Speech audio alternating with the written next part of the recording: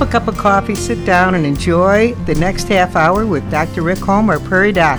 He's here ready to answer any questions you might have of a medical nature. Give us a call at 692-1430. Dr. Holm's specialty is internal medicine. He's worked with the Avera Medical Group Brookings and has served as a clinical professor at the University of South Dakota Sanford School of Medicine. Good morning, Rick. Good morning, Joan. Good to have you here. You Good were to be here. really not only a minute late. That wasn't bad. I'm struggling with my GI tract. I should not bring that up, but that's what this whole Whipple thing has done, and it's my life is not completely my own. I can understand. That's not easy. So many of the listeners know that you've been dealing with cancer, and you had major surgery just a few months back. Not even 2 months, is it? Well, May 10. It's 3 months. It's 3 months. Oh, my goodness. Why don't you give us a quick update on how you're feeling? All positive, we want to hear. No, but I have seen you in those 3 months, and you seem to me to be stronger and healthier every week that I see you. They say that it's a kind of an up and down game, and you recover in 3 to 12 months. And I'm at three months, a little bit more than 3 months right now. And I think I came around a corner maybe 2-3 weeks ago. Strength is getting better. I tried to get some running in. The running it takes a lot out of you yet at this point, so I'm going to do the walking. And I am doing the walking, and I'm getting stronger. My weight has bottomed out. They said you'll lose weight and you'll probably stay about that lower weight. It's sort of like gastric bypass surgery. Okay. In its way. But I gained a pound this last week. So I think I'm around that corner. This non-medical specialist told you about 4 weeks ago, do not run. You didn't listen to me, did you? No, I didn't listen to you, doctor. Should have listened. I can't believe he's running 3 miles after that major surgery. So now you're walking. Walking's good exercise. Walking's good. Yeah. I'm going to get back to the running. I know, but not right away, huh? Yeah, not quite. Okay. Well, that's our update from Dr. Holm. We had 2 questions come in last week that we didn't get a chance to address, and we had another one that already came in this morning. Okay. We really do appreciate your questions. Now, we're not ignoring you, but we will take our first break and get to those medical questions right after these words. Welcome back to Prairie Doc Radio. Happy to have you listening. I'm Joan Hogan. With me in the studio is Dr. Rick Holm, who is more than happy to answer your questions of a medical nature. And one of the first that came in last week was a question about chemotherapy. Does the Brookings Hospital offer chemotherapy? Right. I had my chemotherapy in the clinic, coordinated by Dr. Mark Huber in Sioux Falls. But the clinic here in Brookings. Right. Yes. So chemotherapy can be done right here in Brookings at the clinic, probably also at the hospital? Mark Huber did a telemed with me so that I saw him, every other week as the chemotherapy was being given, and for a period of time, and then follow up, and I'll be seeing him again in 2 weeks. But they switched it from the clinic to the hospital in the interim. So in 2 weeks I'll see him teleconferencing at the hospital. I think some of the clinic stuff is occurring at the hospital now, and so on, and back and forth, because they have reached a collaborative thing, and there is also a building that's been being shared, and so on and so forth. So I'm not sure whether it's at the clinic now or at the hospital, but it is at one of those places. Definitely available here in Brookings. That's right, good to know. It was the full 9 yards chemo. It was triple chemo. So you would know if there's chemo available in Brookings. There is no reason to leave town. No. Well, we had another question not related to that, but it's a question. Thank you for calling in with that question. I'm sorry we didn't get to it last week. The second one from last week is talking about a heart condition. If you have a heart condition, should you increase or decrease water consumption? Well, interesting. Okay, it depends upon the heart condition. My personal bias is that if we are, with a reasonable mind and your brain is working well, you should know when you're thirsty or not. And then you will drink if you're thirsty, and if you're not thirsty, pushing water is is necessary, although I don't think it does much harm. A lot of people think that it's the greatest thing in the world that we should drink more water, and we're not doing enough water, and you hear it from some doctors too. I think the nephrologist friend of mine, Phil Hoffman from Peer, who is a master researcher, a wonderful teacher at Washington University in St. Louis, a brilliant man, was on my show, and we asked that question to him, and he said, if you've got a thirst, then you're fine.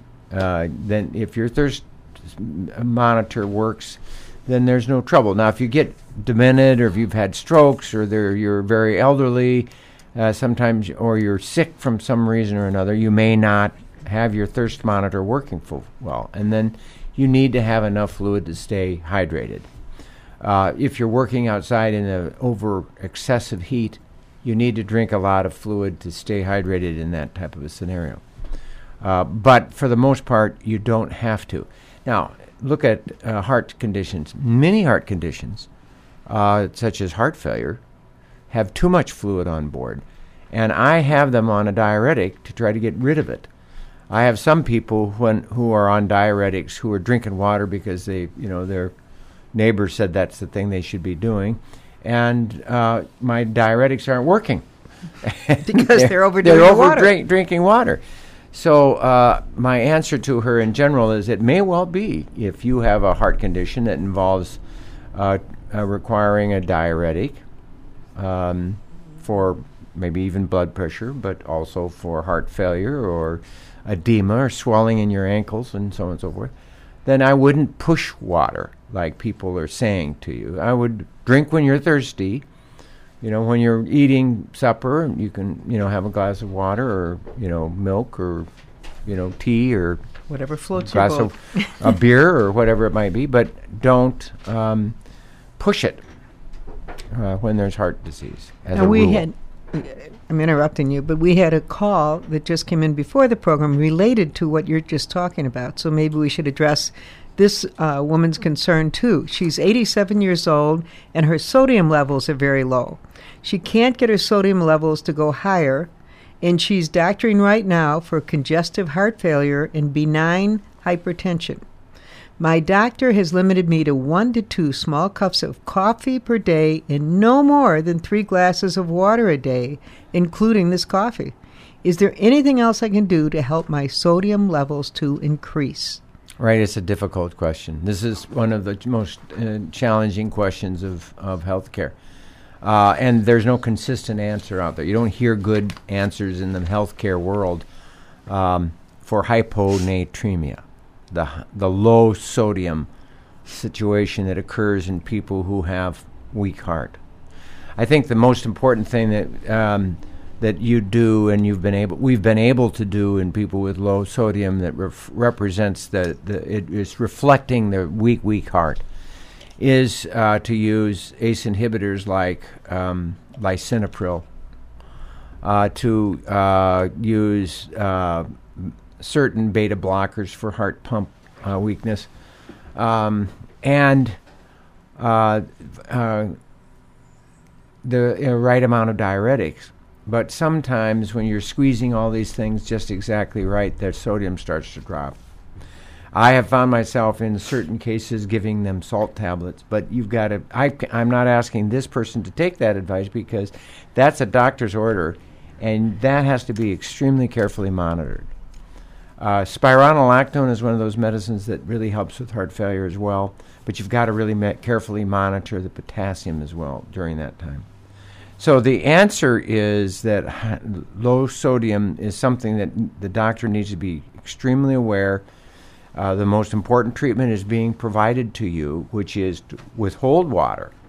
Many times this is related to syndrome of inappropriate ADH, and I can't even get into that because ADH is antidiuretic hormone.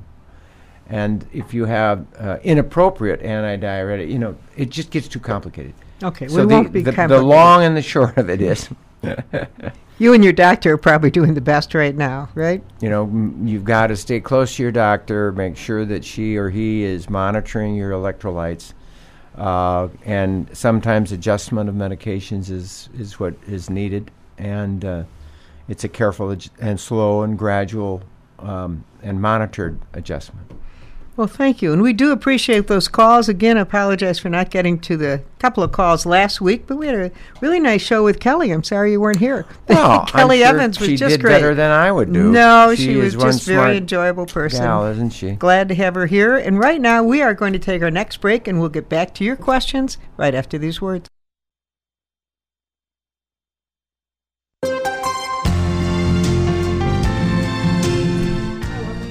Doc Radio, Joan Hogan here, discussing medical issues with Dr. Rick Holm. And we had another caller come in. We do appreciate these calls. I think that rain has people sitting inside. Yeah, they do. But she wants to know about her child or grandchild, I don't know which it was, child, who is going back to school next week, as most of these kids are. But her child deals with asthma. Is there any advice you can give for a child going to school and dealing with asthma? Is that a concern? Well, the medications that we use for asthma are primarily beta agonists, adrenaline-like medicines. Beta agonist meaning the opposite of beta blockers. That it is a promotion of the adrenaline system or adrenaline-like medication, and that will dilate the bronchial tubes. The problem with those medications, however, is they develop, you develop a resistance, and then you need more of it, and then you get twitchy lungs that are more sensitive. And when they just treated people with those kind of medicines, those types of inhalers, and nothing else, there was more deaths from asthma than there were in the kids who weren't treated with the beta agonists, even though they give you tremendous relief. Take it from a kid who had childhood asthma. When you can't sleep at night because you can't breathe, you take a puff of that and you can suddenly breathe, and then you can sleep. Right. How do you beat that? I mean, that just changed my life when I was, when I was 8, 9, 10, 11. Geez, it was just an important thing. However, they can be dangerous. You can use more and more and more and more, and then suddenly you have adrenal insufficiency, and you end up with more death from asthma than you would if you didn't use these. See, its problem is that people won't use those conservatively. They give them it gives me relief. I've got to get relief. Use it again. Use it too much. Got to get relief using it again. And if it's severe asthma, you can't stop them from using it. There is, however, an answer in the wings, and that is steroids. And now they have steroids, inhaled steroids, so that if you can give them inhaled steroids, it'll turn off the inflammatory response which is going on in the lung. Now that's very, very important to realize. And what is really important is that they combine them with these beta agonists, so that you go, I gotta have this, I gotta have it. You use it, well, okay, you got a shot of the steroid too, and you don't feel the steroid. You felt the relief from the beta agonist. Well, I gotta have it again. Okay, you get more steroid. So you get more steroid when you need it. And so what happens is Advair was the one that really broke through with that one. There was one particular study where they combined the two of them in a short-acting beta agonist, and it really worked well, because then they would steroid dose until they needed it, and then it would turn off the system, and it would gradually solve the problem. And so that is the answer. The answer is somewhere in there using a steroid and a beta agonist, but being very careful with the beta agonists. I like them when they're combined. They're terribly expensive. And that, don't get me started on that. That makes me just hugely angry. Expensive. What's the trigger, Dr. Holm? What would trigger an asthma attack? Well, I mean, everybody is different. And so many times people will get asthma if they exercise. Some people get asthma when they're exposed to certain pollens. Some people get asthma when they're exposed to certain animal dander, like cats. Some people get asthma for no reason that you can tell. Most of the time it's a seasonal asthma. Sometimes it's not seasonal.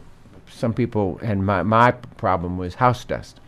And I was triggered the very first time I can remember when my sister and I were in the back seat riding in the old car down from DeSmet all the way to Springfield, Missouri, on the back roads because there was no interstate. No interstate then. And we're riding this long road, right? And we're playing around, and somebody found that you could pull the bottom part of the seat out and get at all of the pennies and the nickels. I wonder who that someone was. What do you think? Rick or his sister? I go for Rick. And but along with the pennies and the nickels and the combs came the dust, and I mean that's when the asthma hit me. And then I had asthma for 3 weeks. Wow. And they used to treat it with a caffeine-like medication, aminophylline, and it just made me shakier than you could build. I can't imagine you needed anything to make you more my God, active. You were flying. And it didn't. The theophylline-like medications are really the same as coffee. Coffee can do the same thing. So coffee will make you breathe a little bit better but it's not the best medicine. But you were thrilled the first time you got the beta agonist, right? Dr. Bob Bell from DeSmet, he said, "There's a new medicine out here. I'm going to give it to you." And he gave it to me, and thank you, Bob. Thank you, Dr. Bell. Oh, wow. What a difference. Saved my life. Well, for this woman, her question is the child in school. Probably they're worried about, I don't know, maybe more exercise, whatever triggers this child. But overall, they need to go. You need not to be afraid for them to go to school because the kid will be afraid if you show any fear that they're going to be going to school. So one of the most important things is asthmatics are sensitive to the emotions of the people around them. I remember one resident said to me when I was a med student and I was going in the emergency room at Grady Hospital, and there was a room full of asthmatics.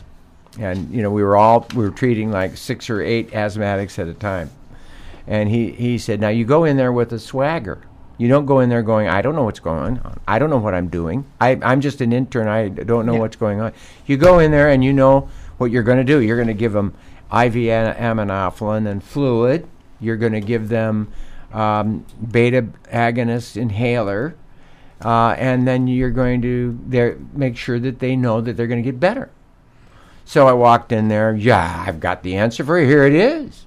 And you're going to get better. And they did a lot better than the ones that I treated earlier when I walked in and go, I went in, I don't know quite what I'm doing. I'm new here.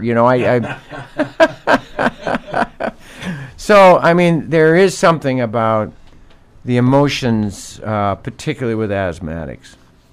And, as a physician, in taking care of people with all illnesses, I always believe in being honest. If you didn't know what you're doing, you just confidently said, I'll find somebody who knows how to do this. If you knew what you're doing, you let that confidence show because they need that. The part of what you do is to give people the reassurance that they need.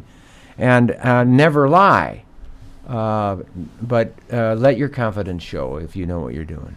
Well, that's a good answer for the woman who's concerned about her child going to school. Don't be concerned. Things will be great. And we're going to take our final break and be back right after these words.